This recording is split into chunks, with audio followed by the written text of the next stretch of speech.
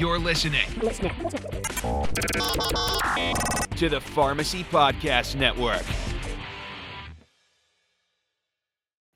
I remember a few years ago when these new anticoagulants came out, and I was a little bit nervous, to be honest.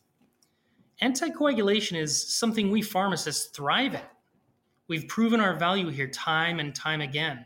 But here we are on the verge of phasing out a complicated drug that requires extensive monitoring and clinical oversight, not to mention countless interactions with food and medications. As newer agents become more readily used, would we as pharmacists lose some of our value? So join me and my co-host in this podcast as we talk to experts in this field and dive deep into clinical practice and talk about the beginning of a new era in anticoagulation. Welcome to SenioRx Radio. My name is Jaron Stout. And I am Joanne Pauyo, and we are the new hosts of SenioRx Radio. And right now, we are in lovely Grapevine, Texas. It is excellent to be here. It is the 50th anniversary of ASCP, and it's so exciting to be here.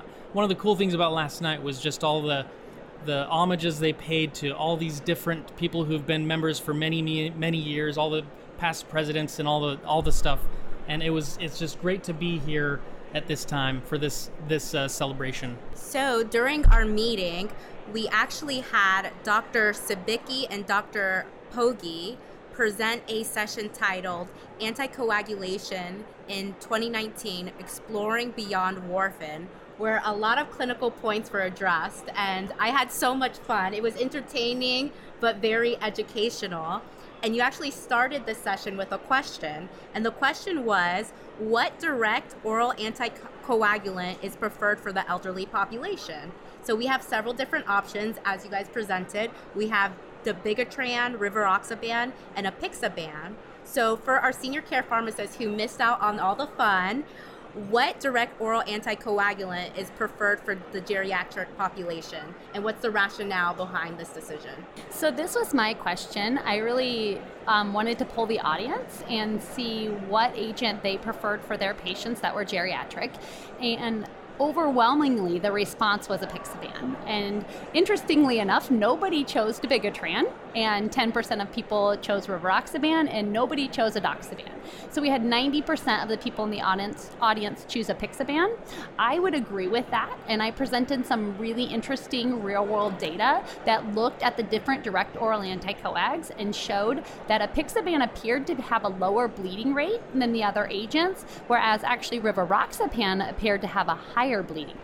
That's true, and I can also mimic to Elizabeth's point that apixaban is often the factor Xa inhibitor that a lot of the providers that I work with really reach for, and I think one of its appealing features, especially in elderly patients, is the fact that we don't have to renally dose adjust based on creatinine clearance, but based on age and weight and serum creatinine, and so it offers an additional option for them as opposed to using something like rivaroxaban or dabigatran or edoxaban. So that's just to put in my 2 cents on that one. Absolutely. And I'm just going to give a little bit of background here, because just for the listeners out there, I graduated from Midwestern University 2011, and Professor Pogi is a professor there, and she was there when I was attending as well. So I do remember a lot of the stuff that she taught, but also I don't know if she remembers this, so I'm just going to give her a little story here. But I was on a rotation with Dr. Rainey, and it was 2010, a very significant year in the world of anticoagulation, as you know. And she had me give a presentation about the ROCKET trial and dabigatran, and it was my first time doing that type of presentation, and she specifically had you attend it because you were in the cardio world, and you grilled me with questions that I couldn't answer. And so this is my turn to come at you with some questions, okay? So I am up for the challenge. Right. I am ready to go. Let's hope we can find some answers for some of these difficult questions. Okay. And I did send you a lot of them, so I hope you understood the direction I was going on with them. But what indication should raise a red flag for a pharmacist who does a chart review in a skilled nursing facility?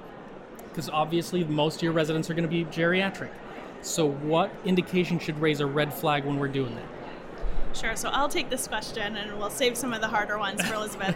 But I think anytime that you have a patient who has atrial fibrillation or has a previous VTE, whether it's DVT or PE, is someone who you're definitely going to want to flag.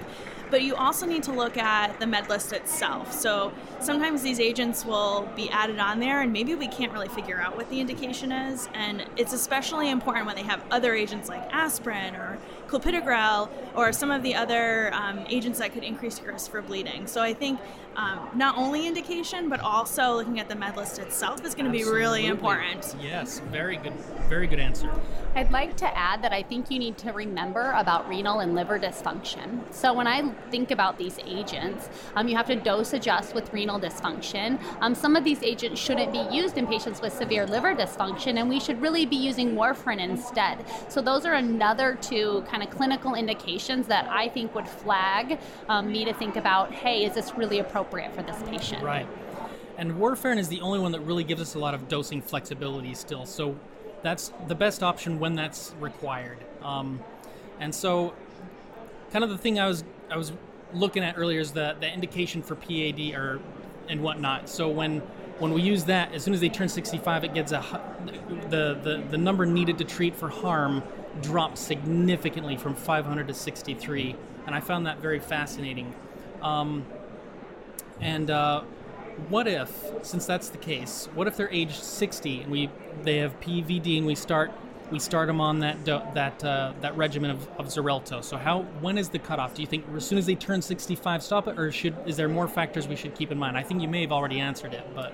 So I think for some of our listeners, if they're not familiar, we're talking about the COMPASS study and really talking about the CAD-PAD indication for Xarelto or for rivaroxaban. And I personally am not a fan of this indication at all. I think it provides a low-value, high-risk care plan for our geriatric patients, and I presented why I feel that because of the high risk of bleeding that can happen with this particular agent. I think when you see clinicians using it, it's likely in patients that have severe CAD or PVD and they don't have any other options. And so as they get into this geriatric area of 65 plus, I think you need to think about other risk factors that they have for bleeding, and then how severe is their CAD or PVD? Have they had multiple interventions? Do they have stents all the way up and down their leg? Are they having significant angina? What's the risk and benefit? When we talk about anticoagulation, doesn't it always lead back to risk versus benefit? And what's the benefit of utilizing the agent and what's the risk that we have? And I presented some of that data showing that people, as they get older, they have that higher risk for bleeding. And for this CAD, PAD indication, I feel like that it's a really low value care, and we should really not be utilizing it a whole lot. Now, I'm oftentimes not the one prescribing, and so I'm having to talk to clinicians about that and try to get it off of the patient's chart, if clinicians are willing. Exactly. Anything to add on that one for you, Stephanie? No, I think Elizabeth really covered that well. Okay. She has more experience in that realm. On the outpatient setting. In the inpatient setting, I don't see it used very often for that indication, but I can imagine that our cardiology colleagues that are in the alternate hospital from where I work are probably having this conversation. And I would mimic, again, what Elizabeth said about risk versus benefit, and it really is, I feel like it's a little too new for us to really make the decision yet, and especially in elderly patients who aren't studied as heavily, and we don't include them in a lot of the studies that are out there. I think the jury's out still on that one. And one thing that I found interesting about this new indication is that it's 2.5 twice a day.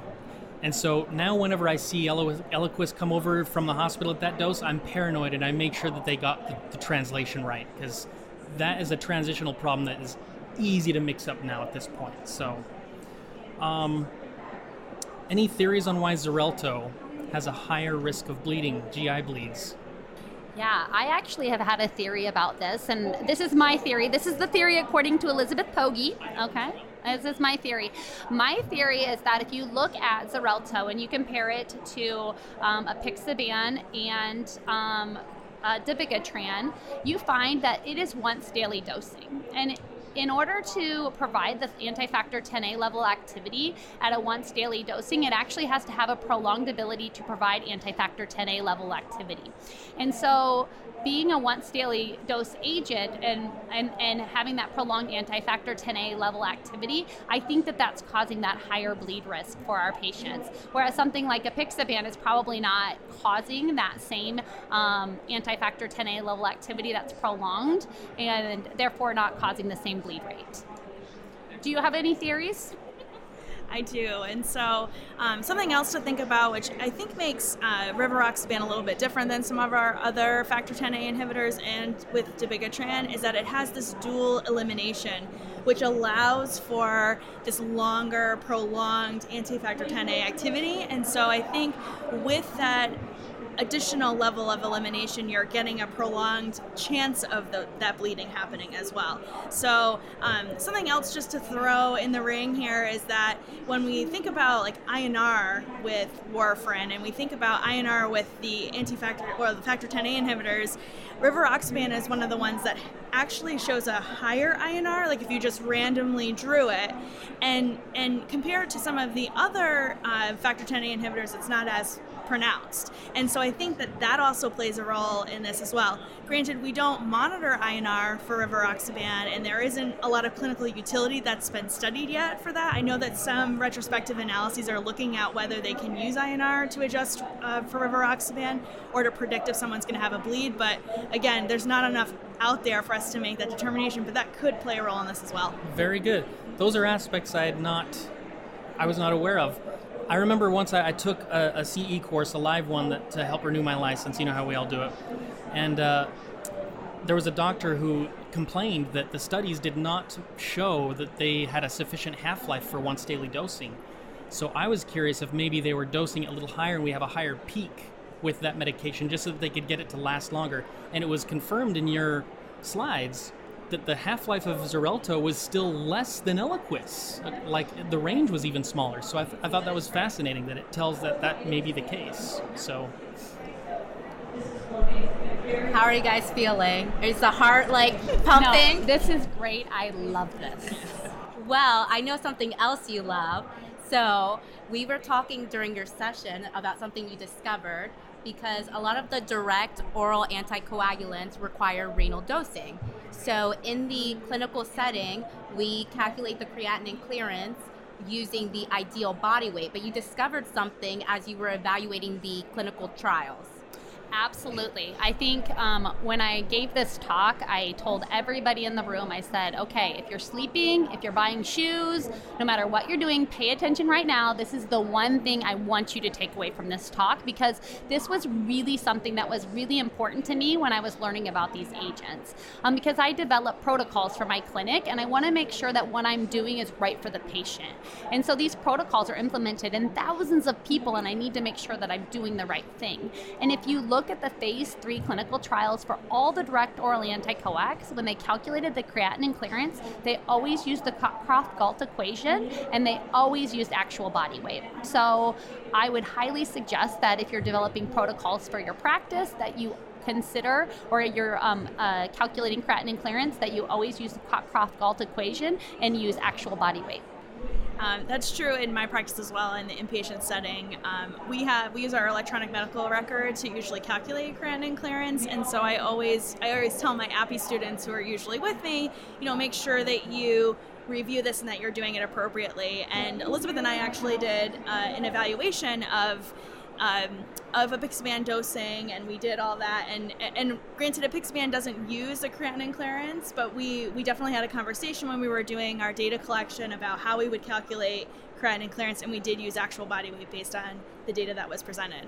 Yeah, let's put in a cheap plug for our article that was published in the Senior Care Pharmacist on appropriate apixaban dosing. I think it was published in the summer, and so check that out. It's a great article that Dr. Sabicki and I wrote together. Awesome. Go ahead and plug that in. You want to say the name again? So the name of the article is, I think it's apixaban, prescribing practices of apixaban in the elderly. Yes. Awesome. And then you also said in your session that a lot of these direct oral anticoagulants are being underdosed. And then you mentioned something about it depends on indication as well, whether you dose adjust or not. Can you elaborate on that real quick? Sure. So within the study that Elizabeth mentioned in the article that you can read in the Senior Care Pharmacist, we did evaluate apixaban. And what's important to note is that there are different dosing regimens for prevention of stroke for atrial fibrillation and for VTE treatment. And if you think about it from a clinical pathophysiologic sense, if you have someone who has an active clot or had a PE, you really want to give them aggressive dosing of anticoagulation. When you're giving a medication for prevention of stroke, you're really doing it more on, dare I say, prophylactic level. So the doses for atrial fibrillation tend to be a little bit lower than the ones for treatment of VTE. But it's really important that you evaluate the patient, you evaluate their factors for apixaban.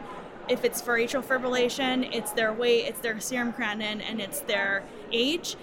But when you're treating them for VTE, if you're using apixaban, you're not using that criteria. So you're always using a 5 milligram or a 10 milligram dose for VTE treatment. And for apixaban and atrial fibrillation, we're either using 2.5, which is our dose adjusted for their age, their weight, or their serum creatinine, or we're using 5 milligrams. And I just looked this up the other day that apixaban doesn't actually have dose recommendations for adjustments in low renal function with VTE. It actually says that you can use it at any renal function for VTE.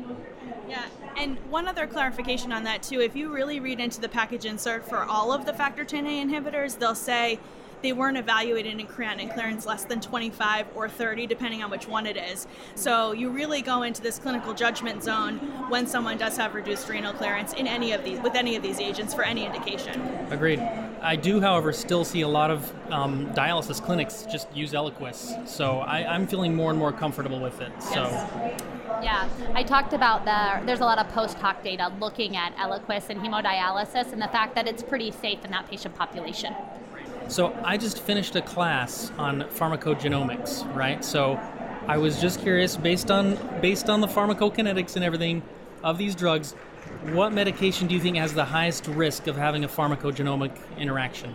Well, that's a great question that we prepared, and I prepared ahead of time. And I just finished a pharmacogenomics course as well through one of our sister organizations, and it was a fantastic experience. So when this question was presented, I went right to PharmGKB. If you've never used it, go to the website. It's free to use. You can type in the medications and it will give you levels of warnings or levels of evidence for pharmacogenomic potential interactions or things you need to look out for. So I did a little bit of research, and dabigatran seems to be the one with the most issues with pharmacogenomic interactions, but it's a level 3 and a level 4 recommendation, so it's not we're not doing anything with that at this time. It's really under investigation.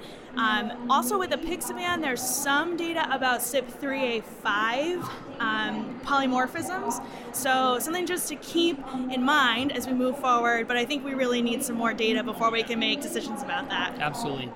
I just figured with the double prodrug activity of dabigatran, that's probably the one most likely to have some interactions and some concerns, but yeah, like you said, we still need plenty of research in that area. So you guys shared so much information, and we have more questions, and we kind of want to hold you here hostage so you can answer all of our questions, but unfortunately we can't. But during your session, you shared some free resources for pharmacists to use during practice. Can you explain what those resources are?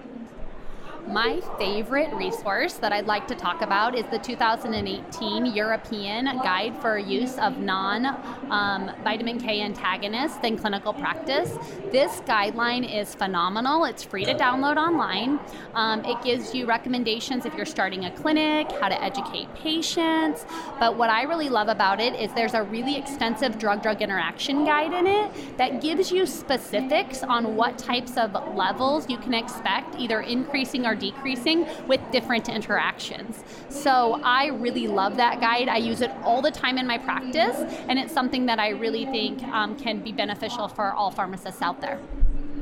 Sure, and we provided a few different resources through the American College of Cardiology. They have a lot of apps and really good PDF documents and charts and infographics that you can utilize. But one of my favorite things, and maybe this is a selfish plug as well, is using things like Twitter and social media. I have like a hashtag DOAC nerd, which I've changed because I have issues with terminology. So I'm calling them Da Bears now because it's the first letter of each of their name, and it's got a spoof on SNL there. So if you see hashtag Da Bears, it's probably me.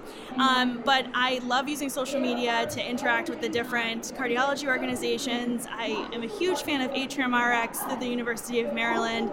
They do a fantastic job summarizing a lot of the data that comes out, and so I would really highly encourage people who are interested and want up-to-date information to utilize all resources that are there. And if you're on social media, you can follow me, Steph Sabicki.